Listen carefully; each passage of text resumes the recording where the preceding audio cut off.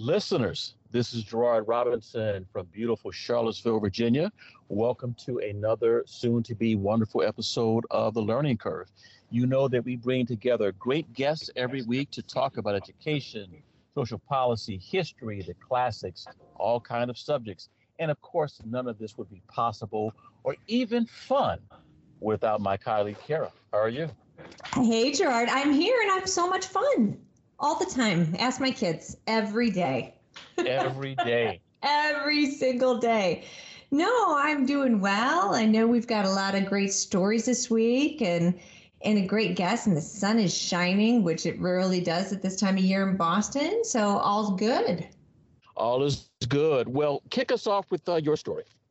Oh, well, actually, my story in my mind falls in the all is good category, Gerard. I want to actually, before I get to my story, I want to ask you a question just for our listeners. Gerard, do you think if you and I were chatting, I don't know, dinner table politics, would we agree on everything, do you think?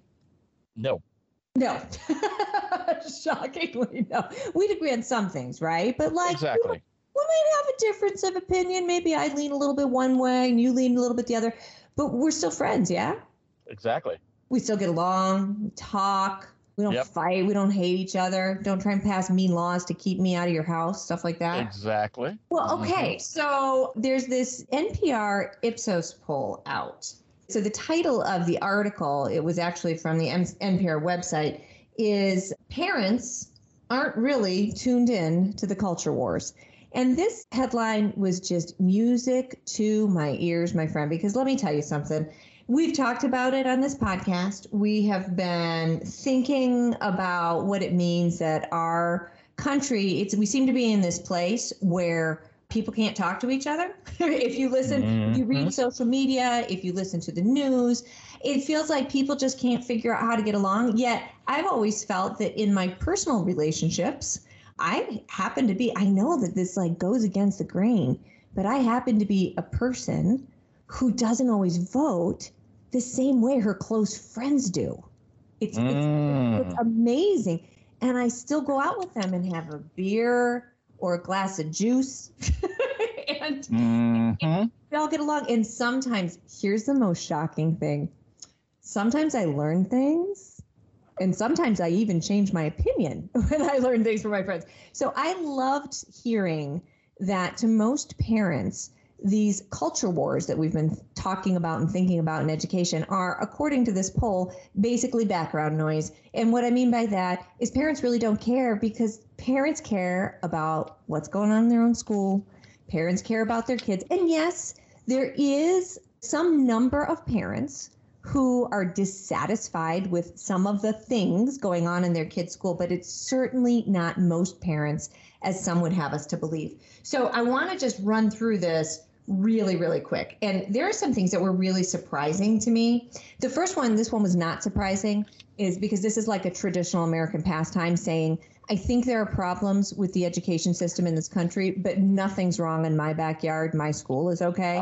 Yeah. We learn this decade after decade. The interesting thing about this phenomenon is I think it doesn't actually capture some of the parents that know that their schools aren't okay. And we can talk about some of the things that are going on here in Boston with a school just recently actually closed because there was an investigation that revealed long-term sexual abuse among other things going on in the school. That's another show. But that I think what this is reflective of is that when parents answer polls, they're likely thinking about their school in terms of the people they interface with, such as their teachers. And parents generally might not love every teacher, but they have a lot of empathy for teachers because parents are parents and they know what their kids are like. So let's just leave that there.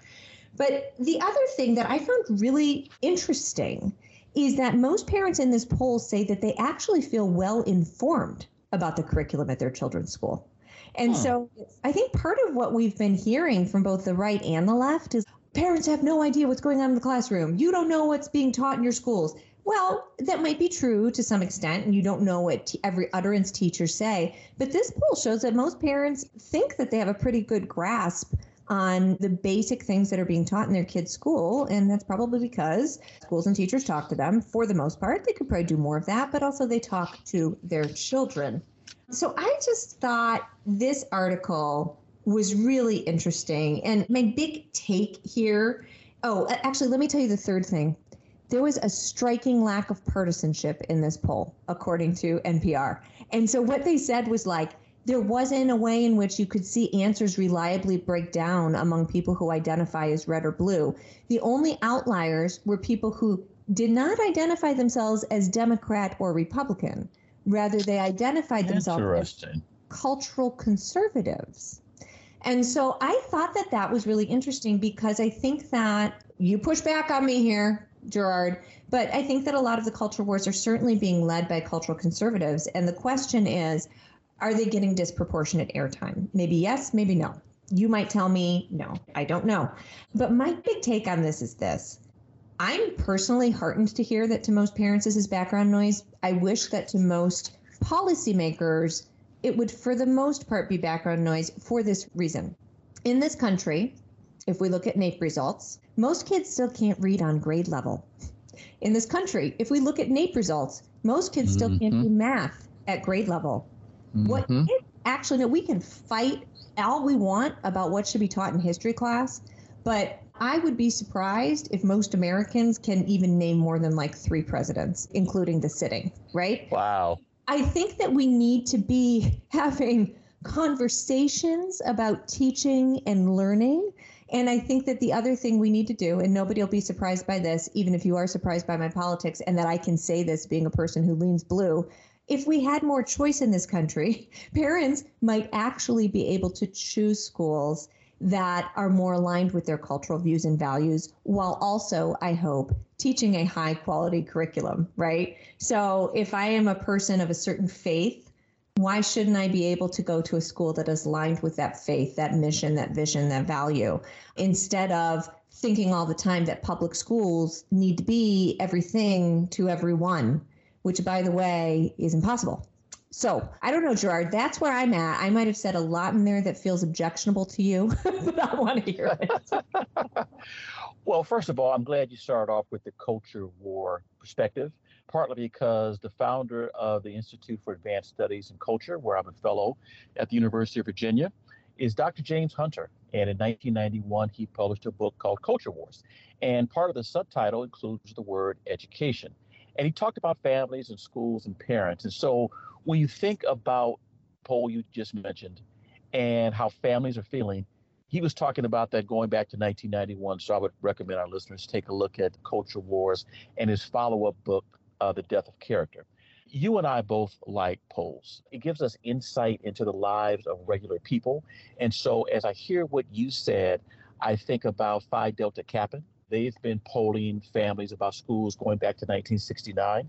In a study they published in the last year, they identify some of the same things you mentioned about families saying, you know what, I think my kid's school's doing well, but I think we need to spend, for example, more money.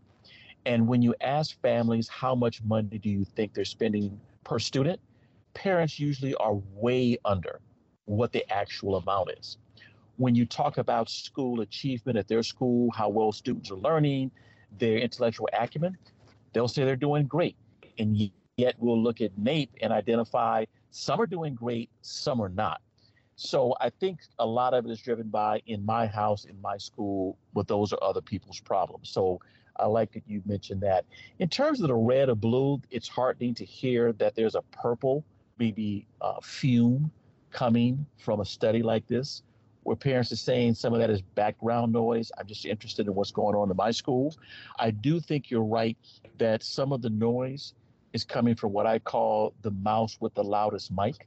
And some of that, in fact, is coming from cultural conservatives. We see that in critical race theory, which I've addressed as a Republican, made some recommendations to members of my own party in an op-ed sometime last year. But I also think it's the cultural progressives and the cultural liberals who are also doing the same thing on the other side. And I think the leak from the Supreme Court of where the court may lean in the upcoming decision about abortion is just one example. So I do think there are more parents in the middle, both blue and right, who just aren't the ones we're often hearing from.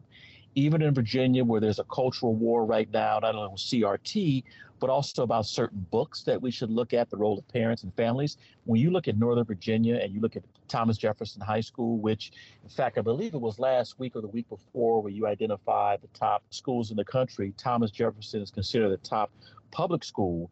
It's a school with diversity, both economic, racial, ethnic, not as much Hispanic and Black as some would like. But then they changed the rules to try to do what I often say is color code classrooms to make people feel good about racial democracy. On the left and the right and the middle, some people are getting things right or wrong. So that's a great story. I don't think there's much that you and I disagree on this. I think some folks on my side of the fence are getting some things right, but we often don't give them a chance to be heard. I think there's some things that 1776 unites. I think there's some things that they add that are sensible to the debate, but because some of them are not only conservatives, but Black conservatives, we tend to call them Uncle Toms and Aunt Tinas and overlook them. Are you allowed to be that? Yeah, no. No, Jared, I want to thank you because one of the things I should have said is that it's not lost on me that in an NPR piece, they would talk about cultural conservatives and leave out the really loud, extreme voices on the left that often take the headlines as well. And I think that that is really, really important. And so, yes, cheers to the purple. Cheers to the middle. We should all be able to live somewhere there, at least have a coffee together. So exactly. Well, your story about what people think about their schools is a great segue into my story. I also think it's a feel-good story, and it's from the volunteer state, Tennessee. Governor Bill Lee had an opportunity to do something that many of his colleagues, whether they're one or two-term governors, with the exception of Virginia, which is a one-term governor, will probably never have a chance to do in his or her time. That is to sign legislation to change the funding formula. But that's something that he actually had a chance to do. His commissioner, Penny Schwinn, was a part of the announcement. So you and I and our listeners know that a couple of years ago, we had University of Virginia professor of education and law, Kimberly Robinson, on the show to talk about school finance. And from that conversation, she talked about the importance of school litigation, 70s, 80s, 90s, and how they got us to where we are today. Well, I think that's a good backdrop to talk about what's taking place in Tennessee. So go back to 1992, where as part of a federal or part of a lawsuit, the state decided to create a new funding formula. And in that funding formula, there were 45 components that were put in place that you had to walk through in order to determine how much money schools were going to receive on a per pupil basis. Well, fast forward to 2 years ago, the governor and a group of stakeholders said, listen, we've got to do something different because people on the left said the funding formula is antiquated and we've got to change it. People on the right said, guess what? Our funding formula is antiquated and we have to change it. So at least there was bipartisan support that we needed to change the system. Naturally, how much money students should receive per student, how much schools should receive, of course, was a debate. But rather than simply rely on lawmakers to do it, the governor and his team were part of a much larger discussion where they went throughout the state, brought together a group of people, and even participated in a statewide transparency consortium conversation, which also has national roots, to say, what should we do? You had people like one of our colleagues who we know, Victor Evans from 50 Can in Tennessee, who in fact last fall when I was in Nashville was talking to me about this issue. So shout out to Victor for his work. But people said we've got to do something different. So after all the things that go into politics take place, here's what we have. You had a 26-5 vote in the Senate to move it forward. It was a 63-24 vote in the House. It wasn't strictly on party lines, although we know that it's a strong red state. 6 Republicans actually voted against it, as did 5 Democrats. With the new law, they're going to move away from the 45 components as we know it today. It was basically called the Basic Education Program. The legislation that he signed is called the Tennessee Investment in Student Achievement. I like the fact that he used the word investment because when you hear investment, it at least symbolically means accountability. It also means removing students and schools up from being solely a receiver of funds, but an active player in the investment and articulation of moving forward, and a focus on student achievement. There's a debate about what schools are for. Well, guess what? Student achievement is part of it.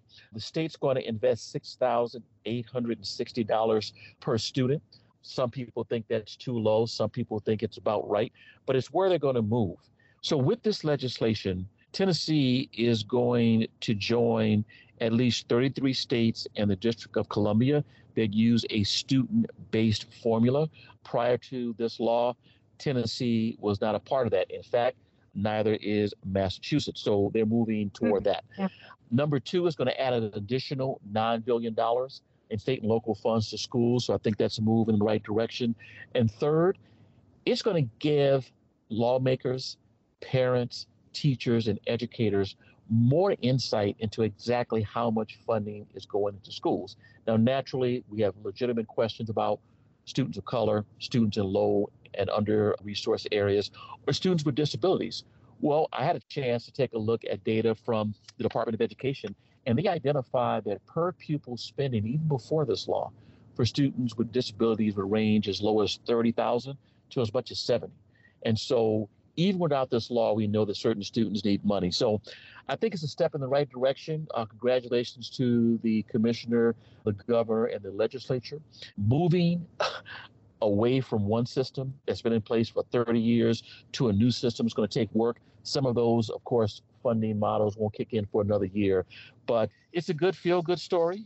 And according to data from the National Association of State Budget Officers, who've identified at least 27 states in fiscal year 21 had a higher percentage of its money going to K-12 and higher education than other categories, second often being Medicaid, and Tennessee not being one. This is a step in the right direction, but want to get your thoughts.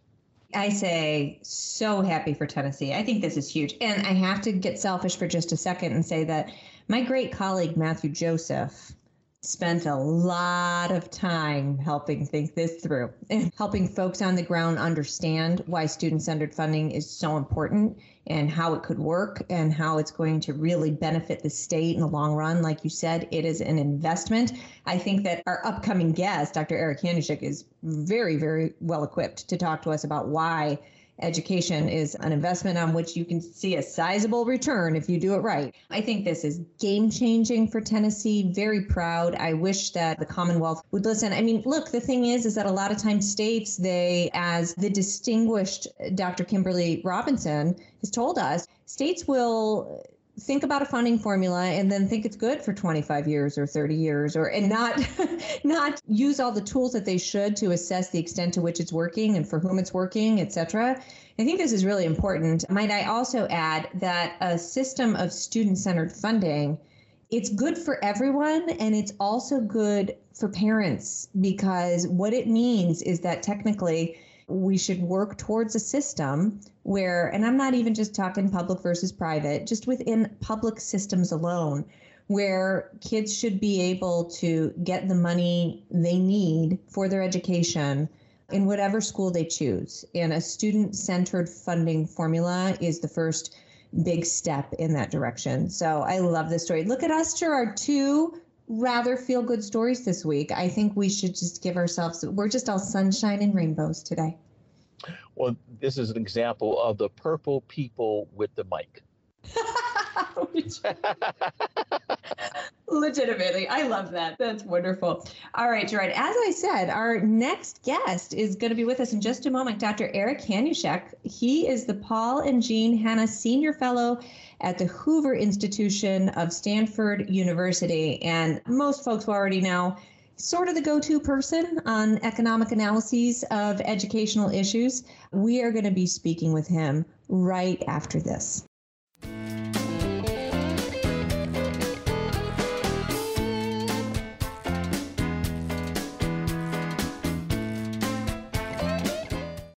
Learning Curve listeners, today we're very pleased to have with us Dr. Eric Hanushek. He is the Paul and Jean Hanna Senior Fellow at the Hoover Institution of Stanford University.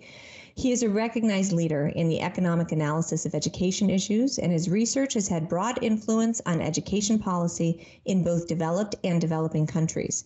In 2021, Dr. Hanushek received the Yeadon Prize for Education Research, and he is the author of numerous widely cited studies on the effects of class size reduction, school accountability, teacher effectiveness, and other topics.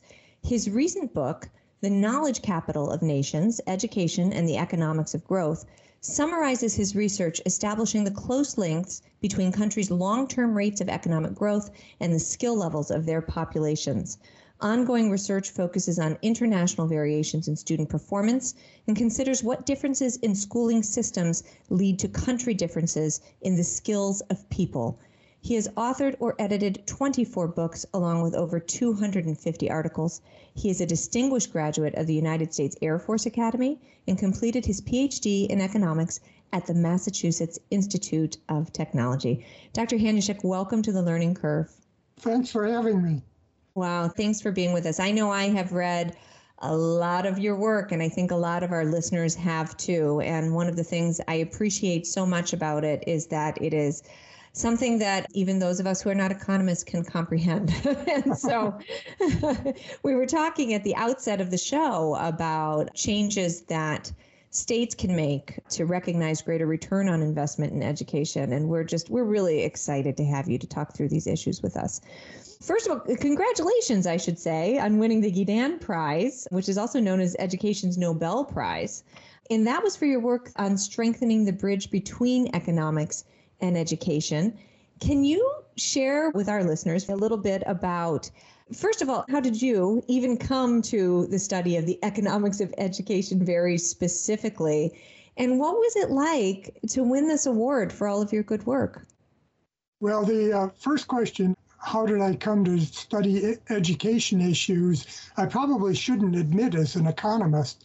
This was not the end result of a rational process of planning my future, but it was more accidental. When I was in graduate school at MIT and had finished a coursework and was looking around for a thesis topic, the Coleman report on education came out, and that was the first major study of achievement of different kids and underlying factors. It was named after its main author, James Coleman, but the study was called Equality of Educational Opportunity. And it was really designed to look at what differences there were, largely by race, but income and regions and so forth in education. And I think as part of the Civil Rights Act of 1964, it was designed to beat up a little bit on the states of the old Confederacy and show that things weren't very good in the old Confederacy. Well, Coleman did something very surprising. This was 1965 when he was working on this. He tested 600,000 kids in the country. He found out about what their families looked like from surveying the kids, and these are kids in different ages and grades. He surveyed principals and teachers in the schools, and then he did some basic statistical analysis of what explained differences in achievement. The results astounded people in two ways. First, no study had ever had 700 pages of analysis of variance results printed by the U.S. government in the life of the Union, I guess. But secondly, it seemed to say that the only thing that mattered was the family, or maybe the other kids, the peers in the schools, and schools didn't really make much difference in terms of achievement of kids. Well, I was sitting there at MIT and thought, this is really a crazy result. How could it be that schools aren't important when we pay so much attention to schools, we put so much money into them? If they aren't important, we ought to be doing something different, I guess. I had a friend who was on the economics faculty at Harvard, John Kane, who snuck me into the back of a faculty seminar of about 75 faculty members at Harvard that were meeting every 2 weeks just to figure out what this report said and how to read this report. Nobody in the room quite knew how to do it. Senator Pat Moynihan, who was on the faculty at Harvard at the time, and along with Fred Mosteller, a statistician, ran the seminar. And so I sat in the back of the room, and out of that ended up doing a thesis on education and agreed with part of the Coleman report, but not all of it.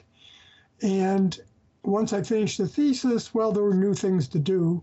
And it's been new things to do ever since that time. And I just keep doing new and different things, trying to understand a little bit more about how our schooling system fits into society and affects everything. We can come back to any parts of that you want, but I will respond to the second thing. What's it like to win the Yedan Prize? I was really thrilled by it because the kind of work I do has not always been well regarded by those in the education system. The idea of doing quantitative, serious analysis of schoolings and how policies affect things that were outside of the classroom, was anathema to many of the people in the education business. And so I take getting this prize as some sort of agreement that there might be something there to look at policies and how they affect our outcomes.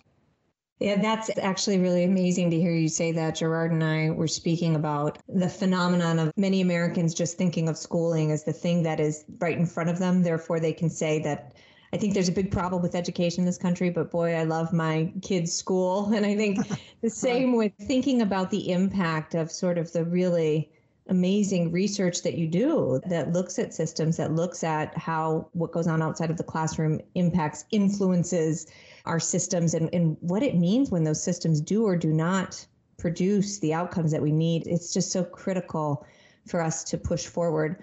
So I'm curious, what is it that you plan on doing with this $3.9 million in funding? I mean, what is it that you can do that you haven't done already, Dr. Hanushek? Well, there is a cash award that goes along with this prize, and they want to support research and doing other things.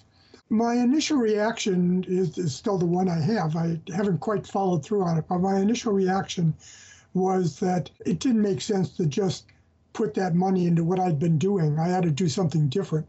What I am proposing to do is to actually try to improve education in sub-Saharan Africa and maybe Latin America.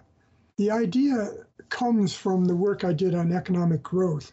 If we look at the economic growth of countries, that's what determines the future well-being.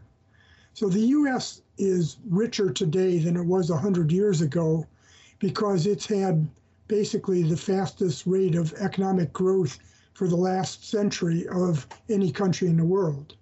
Then you look at Africa or you look at Latin America and you see, well, they're not that much richer than they were 100 years ago. They're a little bit richer, but their economic growth has not been very fast, and it hasn't led to much prosperity. You see a few cities in each of these countries that's doing okay, but the vast majority of these populations isn't. My answer to what's going on is very simple.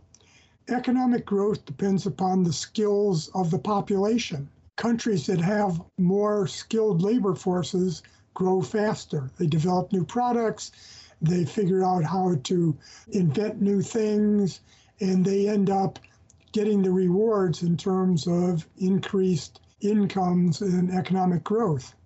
Africa and Latin America and South Asia also don't have the schooling systems that support the production of a skilled workforce.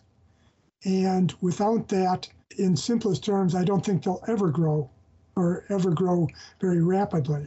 And so the idea I've had is to try to find ways that we could improve the schooling in these countries. And here I have something that you and Gerard might agree with. I think it's really hard for somebody to come in from outside and tell a country or a school district or a school what to do. It really requires a lot more knowledge of the capacity of the schools that exist, the demands that are there for them, and somebody who can really work to bring good ideas, but in the context of the local area. So what I want to do is very simple. I want to find some people that we'll call fellows that we can sort of improve, add to their human capital, add to their networks internationally, both within the geographic region, but internationally, so that they can bring good ideas about education to these countries. In simplest terms, I think that we know a lot more about schooling and education than is being put in place in these countries. The answer is trying to find out ways to do that. That's really heartening to hear. I have to say, my mentor, Charlie Glenn, who has, I think, as you know, done a lot in international education, he would often say to folks from other countries when they would say, like, we want to learn about the American education system. And I would hear him say, well, don't take our bad ideas, right? I love the idea of building networks of people on the ground who know the culture, who are of the culture to bring good education ideas. I want to really quickly ask you, Dr. Hanushek, you note that these countries in many cases won't be able to grow their economies because they need to improve their schools. And one of the indicators we have of school performance is, of course, PISA data, so international data from the OECD. And you've talked about this much throughout your career. You recently led a discussion with Andres Schleicher from OECD. Can you frame for our listeners just even where the U.S. sits in terms of how do we compare to both these countries that we know the schools are really not doing what they need to do and those countries that have excellent systems of education? Where are we at? Well, before I answer that, let me thank you for bringing up the topic of PISA and international tests. When I was saying countries will only grow proportionate to the skills of their population, what we found is that the international math and science tests that exist, of which PISA, run by the OECD, is a good example, are pretty good measures of the skills that are important for a strong economy and for economic growth. Many of the developing countries of the world don't participate in these tests, so you have to guess at whether they know anything or have any skills. But when they do participate, you see that they are dramatically different than the more developed countries of the world in terms of their basic knowledge of math and science. I should add the footnote. The PISA test is the Program for International Student Assessment, a test given to 15-year-olds. And you can think of it as taking a math problem, translating it into the local language, and sort of basically marching it around the world and seeing how many kids in different countries can answer a set of basic math problems. That turns out to be a pretty good measure of future skills that are demanded by modern economies. Now, the U.S., unfortunately, is slightly below the average of the OECD. The OECD is the Organization for Economic Cooperation and Development. It's really the club of rich nations. And we fall behind a whole series of other, both developed and developing nations in terms of our performance on these tests. This, I think, is actually a canary in the mine that we should pay attention to this, because it says that we might in the future have problems. In the past, we've been able to take care of this, right? We've been able to take care of it by importing people who have better educations from abroad, and we're all immigration of skilled labor. Skilled people from around the world live next door to me in Silicon Valley. As long as we can keep that going, maybe we can make up for the fact that our schools are not doing so well. But I think that that's a real problem in the long run. And so the answer to your very simple question in a long-winded way is we're not doing so well, that we're behind a large number of developed and developing countries. It's time to stop competing with Greece and Spain and start competing with Hong Kong or Finland or other countries that do much better than we do on these tests. And I'm going to follow up on your reference to the canary in the coal mine, because you and I have had a chance to sit in rooms with Dr. Paul Peterson and others when we took a look at PISA data. Also, there's questions about TIMSS. And it was always amazing how well we as Americans thought we were doing. And then we compare ourselves, as you say, to the rich countries, it wasn't as great. But when we look domestically, we spend approximately 800 billion annually. And when you look at NAEP scores in reading and math, things aren't that great. So with all the money we spend, all the legislative changes we've made, why has it been so difficult for us to improve basic student achievement? And what's the impact here at home and on our competitiveness globally? Well, I think the impact is huge. We are producing students that grow up not to be competitive with those from other countries. You can see it in California, which is one of the lower ranking states of the nation on things like the NAEP test. California students are not able to compete in Silicon Valley because they just don't have the skills that lead on. What's wrong? Oh, we have an institutional structure that does not really reward good performance very much. There's some rewards. We have limits on the amount of competition. There's fights over charter schools largely because they offer competition to the traditional public schools. But for the most part, we are a nation of traditional public schools where they have a local monopoly and they keep doing things the way they always did. So we know, for example, that huge amounts of research has consistently shown that just having more experience of a teacher does not lead to more effectiveness in the classroom. And yet we systematically pay large premia to teachers when they get more experience. So we buy something that doesn't relate to their effectiveness in the classroom. The same, I should say, and this starts to annoy people, but the same is true for graduate education. There's a lot of work that suggests that just having a master's degree does not mean that somebody's going to be more or less effective than a teacher with only a bachelor's degree.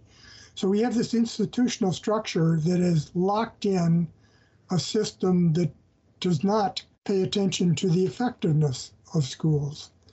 We've got to get around that.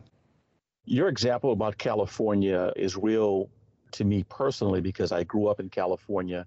And I think about the fact that for the first time since the founding of California, the population has dropped and thus resulted in the loss of a congressional seat. Another economist, colleague of mine at the American Enterprise Institute, Dr. Mark Perry, has got a great article about the number of people who are leaving California for states like Texas and Tennessee. And with that is often the economic, intellectual talent. And in a state that's becoming, or at this point, majority minority, who can't even get a job, high-paying job in Silicon Valley, you're bringing in international workers. I mean, that's a recipe for disaster. So I'm glad you talked about that. Let's put that in perspective of the achievement gap. Our listeners hear that term a lot. It's bantered about by governors, presidents, even investors. What is the achievement gap? What's real and what should concern us, or what could even give us hope about closing it? Historically, we might trace things back to Lyndon Baines Johnson, President of the United States, who declared the war on poverty. An underlying strong element of the war on poverty was recognition that poor families tended to produce children who would themselves live in poverty and in themselves be poor in the future. And LBJ was concerned about the fact that there were large achievement gaps, both in school attainment and the knowledge that kids got and so forth, between families in poverty and those who weren't in poverty, and wanted to do something about that. Well, work that Paul Peterson and I and some others have done has tried to trace the history of gaps between poorer families and better off families for the last 50 years. We can't quite go back 50 years in this, but we're looking at achievement differences. And what we find in a consistent set of different achievement differences is that the achievement gap hasn't moved. Maybe it's slightly come down in 50 years, but not very much. And that persistence means that there's going to be a persistence of intergenerational poverty, that these skills and knowledge are passed down from generation to generation. And so we have increasingly a generation of poor people. Some people escape that, but there are many that don't, that just go on from generation to generation.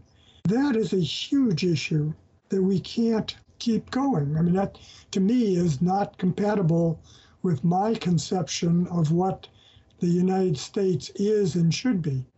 Absolutely. And I've seen both sides of the fence. I'm the first in my family to graduate from college. Both of my Southern parents finished high school. I did not earn a college degree. I think about the men who were in my wedding, most of them with single mom, not married. And all of us now have graduate degrees. And then at the same time, families born in same situations, intergenerational poverty just moving forward. So it's unique. And the American mission, and I would say really the idea of the American dream, some people don't like that term. How about American optimism? There's something there. And I look forward to reading your research to help us understand that, because when you go back to Lyndon Johnson and the whole idea of the Great Society, and you mentioned earlier the Coleman Report, there's also the Moynihan Report that talked about family structure, how much that played.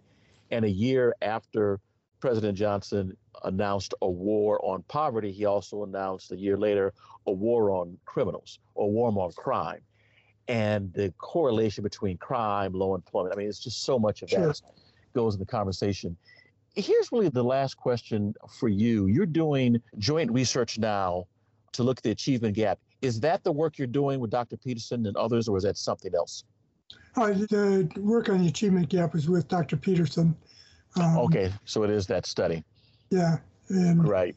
So if you grew up in California, you must have started reading with whole language. Exactly. That was one of the examples of what California has done badly for the nation. It passes on bad ideas. I understand that on many fronts. Well, let me end with this question, and it goes back to what Kara asked you about how you got interested in economics. Now, knowing what you know today, there's an Eric or an Erica sitting in a PhD program at one of our public and private schools across the country, may have an interest in education. What words of wisdom would you share with Erica or Eric today about their work as an economist and how important it is in influencing how we think about economic competitiveness, the achievement gap, or just prosperity? Well, I think there are many ways to look at our education issues, but economics provides us structure to sort of orderly put data together and try to understand some of the key policy relationships and key incentives that we could put into place. And so I guess we all support what we did, think what we did was good, but I think getting some economics training, maybe not a PhD, but some economics training, helps people to think about what we could do better. We do know the other side of this, which I've also looked at, and that is that what's the value of a strong education? And there's where much of the work of economists has gone into, looking at the impact of what economists would call human capital on economic outcomes for individuals and for the nation. So I guess I should proselytize for more economists in education, but I guess I'm not as hung up on that as I am on finding ways from whatever angle we can to improve our schooling system. I think it is the future of the country that we're talking about. And if we wait till it's become apparent that we're in trouble, then it's too late to correct in some sense. And so we have to begin now to try to put that together. No, I'm with you. It's important to our country. Opponents of my version of school reform often say, well, education is nowhere in the Constitution. But I have to remind both opponents and proponents that in 1787, at the same time, members of our founding generation were in Philadelphia, initially arguing about the Articles of Confederation and then ditching that for a constitution. There were another generation of founders in New York who passed the 1787 Northwest Ordinance. And in that document is the following phrase: religion, morality, and knowledge being necessary to good government and the happiness of mankind, schools and the means of education shall forever be encouraged. And so if we want to continue this great experiment, schools and the means of education are part of it. The research that you've helped us as a nation think about matters. And I thank you so much again for joining us today. Gerard, you did it again. You did so much better than I did in expressing these views. That's a wonderful way to end. Thank you. Thank you so much, Dr. Hanushek. You're quite welcome.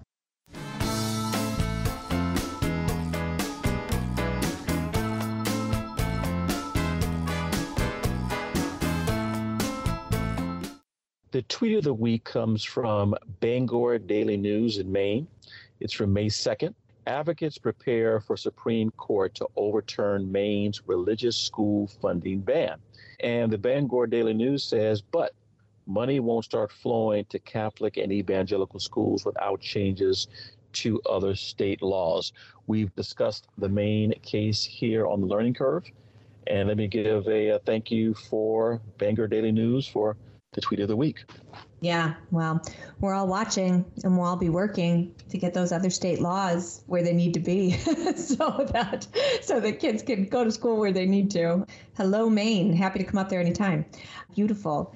Gerard, we are going to be back together again next week, and we will be with Cass Sunstein. He is the Robert Walmsley University professor at Harvard Law School and the author of the New York Times best-selling book, The World According to Star Wars. Did you watch Star Wars as a kid? You're going to laugh. I am one of the few people on the planet who's never seen one episode, one show, one movie of Star Wars ever. All right, so that's a deal breaker. Here I was saying that we're okay. We can get along. Here's the break. Disagree. Here's the break. Yeah, I've never seen one movie. Not even with your girls? No. Now, they've seen it and watched. I'm like, Mom's seen it and watched. Un-American, Gerard. Hey, it won't be the first time. All right. Until next week, my friend, your homework assignment is, at the very least, to watch Empire Strikes Back. I'll just throw one out there. You don't even have to start at the beginning or the end or however those darn things go. Just pick one of them. Just meet Yoda, and may the Force be with you, Gerard. Nanu. That's Mork. Take care. I know.